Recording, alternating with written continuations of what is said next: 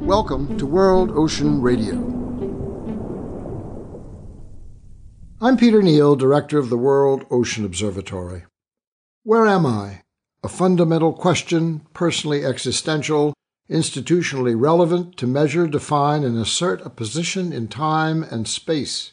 We have tools to help: the compass, the map, the geolocation device, translating the unknown to the known and indicating a way forward. At first, it was the wilderness, terrestrial density that needed exploration and conquest by which to build our cities, our factories, our economies, our nation-states. Technology helped, invention as wayfinding tools to survey new ground, set courses, draw boundaries, establish limits to protect territorial claims, lines not to cross without passport or permission, lines to cross in case of conflict or territorial aspiration.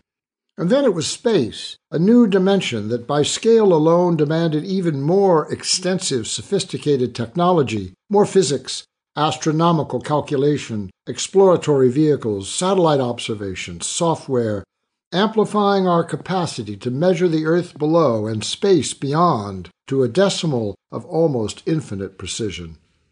What was left? Oh yes, the ocean. That, while representing only 0.05% of the Earth's total mass, nonetheless covers 70% of its planetary surface in layers of fluid mystery, a place of danger and darkness, yes, charted and mapped, but to always surprising inadequacy and incompletion. We know more about the surface of Mars than we do the ocean, is the oft-quoted statement of condition. In the fall of 2019, a partnership was announced between the Nippon Foundation, a Japanese philanthropy with demonstrated ocean interests, and the International Hydrographic Organization to undertake Seabed 2030, a collaborative project that aims to bring together all available data to produce a general bathymetric chart of the ocean by that year, complete and open to the public. The project is seen as a major contribution to the United Nations Sustainable Development Goal 14 to conserve and sustainably use the ocean, seas, and marine resources for sustainable development.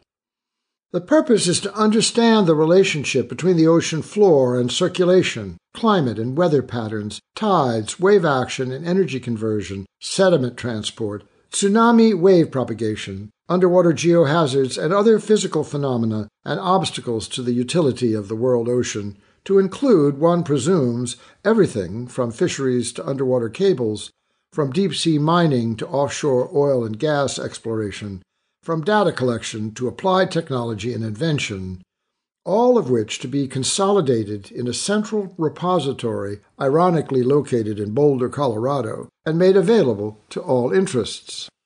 The data will be collected by multi-beam echosounder equipment housed aboard such platforms as public and private research vessels, commercial ships in transit, fishing boats, and autonomous underwater rovers, the shallower inshore territorial waters to be charted by national agencies, through the participation of some 40 international organizations and networks across more than 50 countries.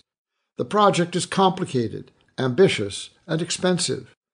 The cost is estimated at some $3 billion. To put that into perspective, however, the cumulative cost adjusted for inflation just for the U.S. National Atmospheric and Space Agency, NASA, its space program is estimated at U.S. $1.7 trillion, an average of $19 billion per year over its entire history.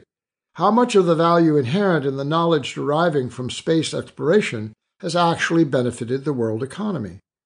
The sponsors of Seabed 2030 assert that this mapping project is vital to the security, safety, and economic health of a blue economy estimated at U.S. $1.5 trillion per year and some 31 million full-time jobs worldwide. It seems inexpensive at the price. So where are we? The Nippon Foundation envisions a path forward, with clarity of purpose and action, with new technical tools and institutional cooperation, with a generous stimulus funding to unfold the ocean's layers of fluid mystery, to enlighten a last place of danger and darkness, of wilderness now measured, unlimited, and known. What's left? Well, the human psyche awaits. We will discuss these issues and more in future editions of World Ocean Radio.